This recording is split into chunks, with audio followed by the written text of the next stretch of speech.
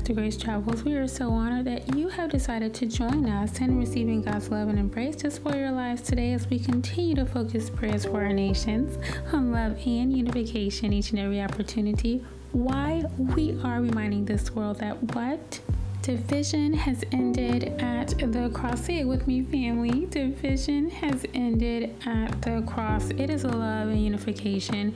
Unification in the love of God that shall progress and proceed for your lives in the name of Jesus.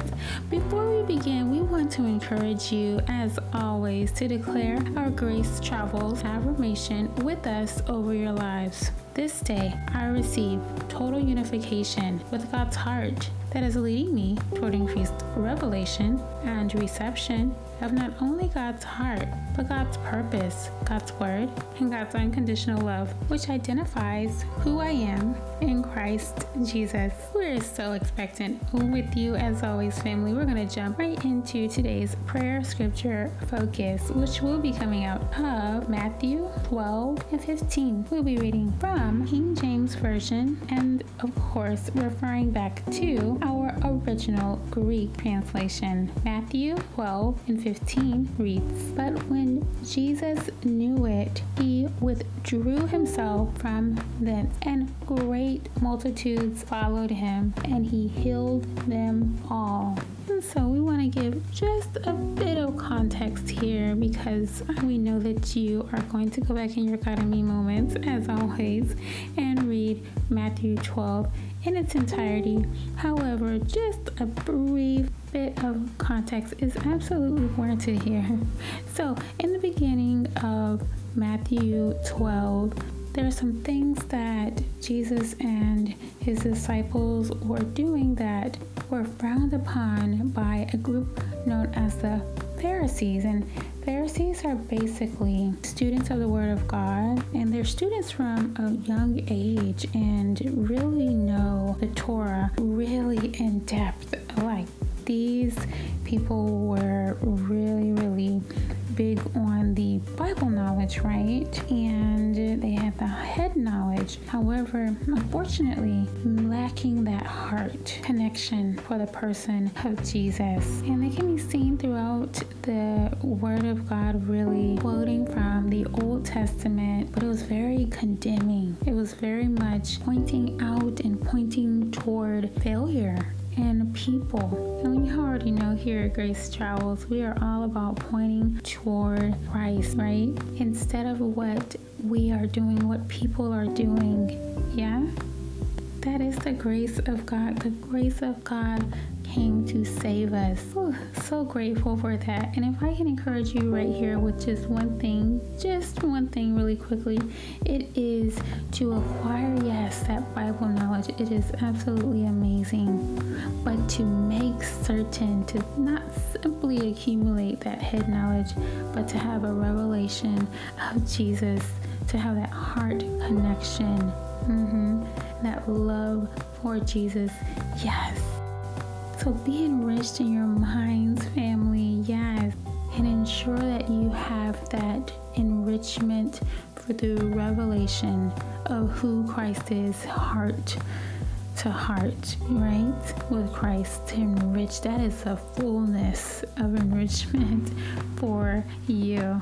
That revelation interpretation, it's so beautiful. And we want to make certain not to miss the author when we are reading his word and being free to God's interpretation, God's revelation directly.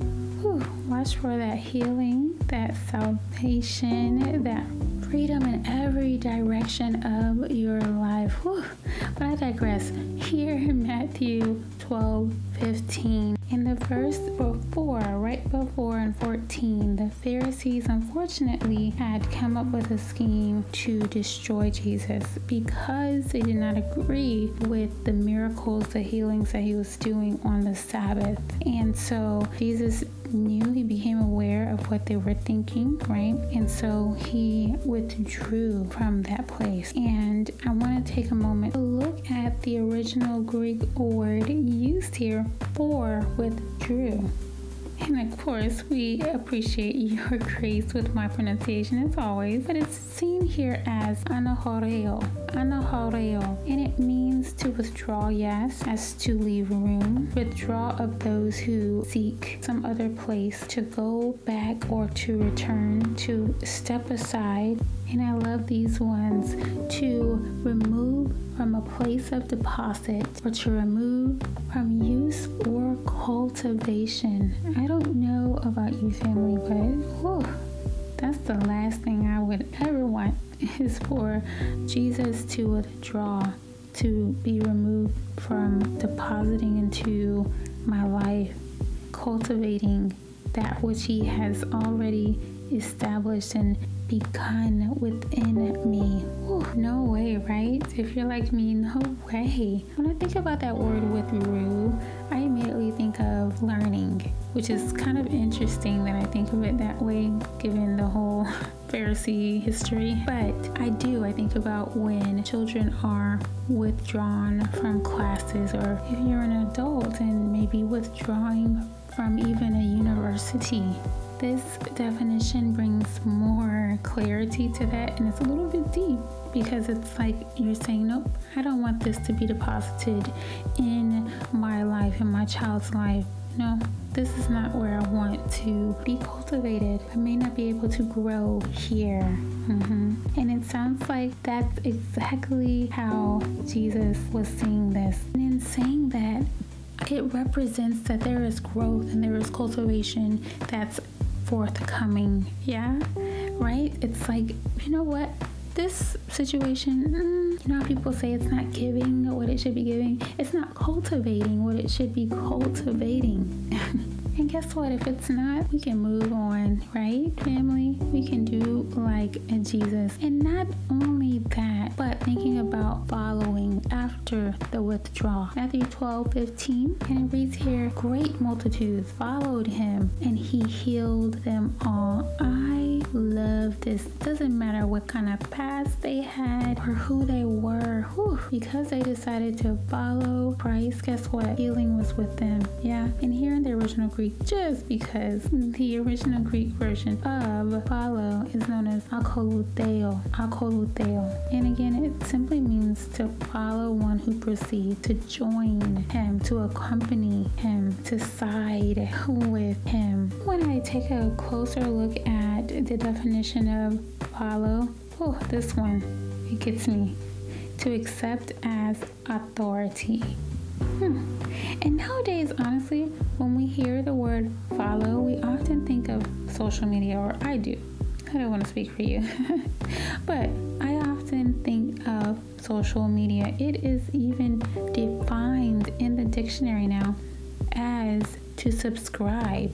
If you look up follow, you'll see to subscribe to the feed of something or someone, which actually, now that I say that aloud, really sounds interesting in itself, to be honest. What are we feeding on? What are we consuming? What are we following? Subscribing to over our hearts, over our minds, over our soul, body for healing. To be cultivated, right? And deposited forth. And again, I say, I pray it's cultivating what it's supposed to be cultivating. Okay, I'm done, I think. But no, I digress. Just getting back to Matthew 12:15. It didn't matter what kind of past these people had. They sought him for healing. Jesus healed them graciously. Never asked what they did, what they had not done, if they had even repented. Never asked them to sign something, right? And perfection did not matter to Jesus. All that mattered was that they had been suffering. They needed to be set free. They needed to be free from whatever was ailing them in their minds, their hearts, their bodies, their spirits, their soul, whatever was ailing them. And be encouraged today, family. Know that Jesus, when you come to him for healing, when you choose to follow Christ, he puts no demands, no conditions on that. pour on you. Sometimes I hear people say we need stronger faith. And I think oftentimes the perspective is misfocused, if you will. And it goes back to that focusing and pointing back to self or Christ. And really oftentimes tonight, thinking about our faith can be a tricky and challenging subject. I think about Matthew 9:28 and 30 really quickly, when there was a blind man that Jesus healed. And the question that he asked him was, do you believe that I am able to do this? And that's when he was healed. It wasn't, do you believe that you can see, but do you believe that I am able? So our faith is not really in our faith, but in Jesus. Yeah. And it really just goes back to this. He just wants to heal you. He just wants you for your family. So we're just going to pray forth, knowing that Christ, that Jesus, he loves you unconditionally and fully. He wants to enrich your lives today with more of his heart for you. Heavenly Father, we thank you for just immersing us with your love, with your grace today.